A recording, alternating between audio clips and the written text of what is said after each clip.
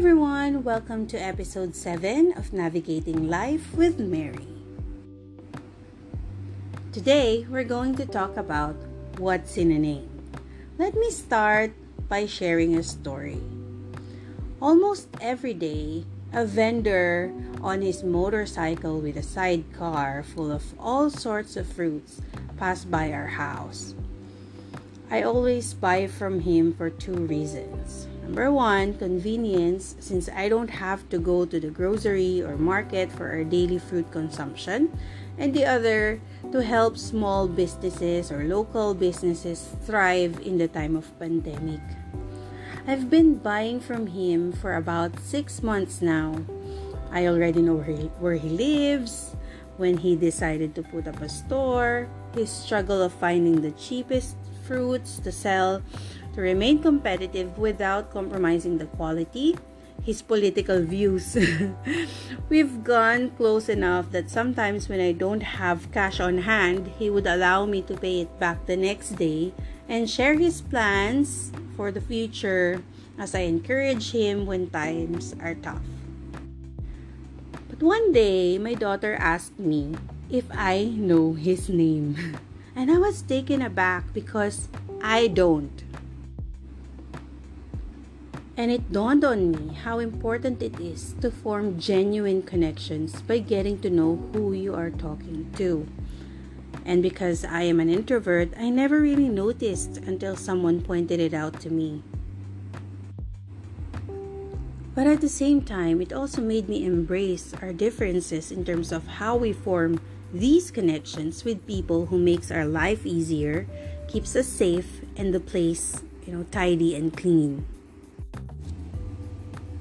Yes, I am talking about the maintenance team, security guards, vendors, servers, because these are my favorite people when I was still working in an office setup. I love chatting with them. I love sharing my wins, frustrations, and losses with them as they share theirs. It inspires and humbles me how their long hours at work with minimum wage or a little over it bought a house, paid for their kids' education and retirement plan. The stories that made them more than just a nameless face who greet and tend for us outside are so rich and inspiring. I wished I knew their names. I call them ate or kuya.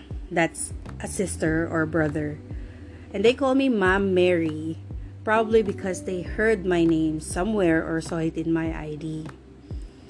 While I regret that I didn't know their names, I hope the chocolates I give them during Christmas and Valentine's Day, the time that I spent listening to them, made them feel and know how grateful I am for getting to know them at a certain point of my life. I consider them my guardian angels at a time when I needed a listening ear without judgment and lended mine to pay it forward. With the excuse of being an introvert, I do want to be better at remembering not just how people made me feel, but who these people are. Because you'll never know if one day you bump into them, they knowing you and you don't, right? How about you? Do you have anyone in your life that has an impact or had an impact on you, even if you don't know their name? So please, share your stories of gratitude to the people you might not attach a name to, but always thankful for sharing this journey of life with you. Again, thank you for listening, and as always, please follow, subscribe, and share this to your friends. See you next week. Stay safe. Bye.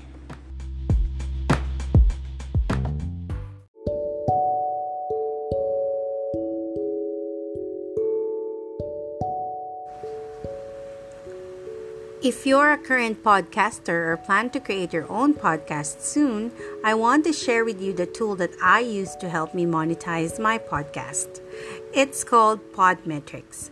Podmetrics is a platform that allows you to have full control of how you monetize your podcast.